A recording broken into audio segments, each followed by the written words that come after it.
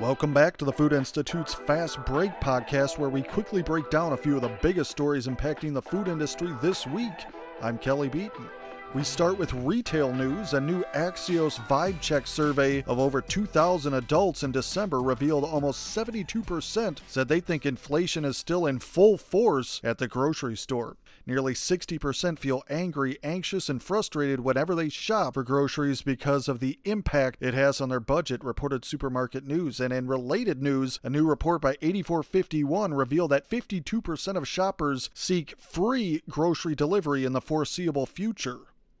Moving on, Burger King's parent company, Restaurant Brands International, or RBI, intends to purchase the largest U.S. franchisee for about $1 billion in cash in a bid to fast-track an overhaul of hundreds of locations and win back customers. RBI expects to complete its acquisition of Carrols Restaurant Group, Inc. by the second quarter of this year and plans to spend another $500 million to remodel 600 of Carrols Burger King locations, reported Bloomberg.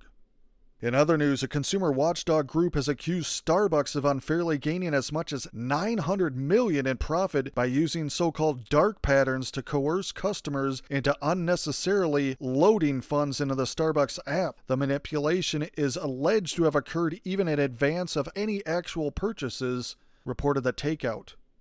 And finally, a few quick ones to close on. Mintel's latest analysis shows that 2/3 of Americans buy chocolate as a treat, while 1/3 of the country buys it for an energy boost. Meanwhile, 95% of British consumers eat chocolate, with 4 in 5 Brits eating it once per week or more. CES 2024 served up a tantalizing array of innovative food technologies and trends that are set to redefine the way we eat, such as robot chefs and connected cookware. To read up on all the trends that were displayed recently in Las Vegas, check out an article on CES right now on the homepage of foodinstitute.com. And lastly, White Castle will again host its annual Valentine's Day dinner, a tradition that started in 1991 on February 14th from 4 to 9 p.m. Reservations are already being accepted at more than 300 participating White Castles at opentable.com. And if you'll excuse me, I just got my idea for where to make Valentine's Day reservations this year. All right, that'll do it for now. That was your food industry news.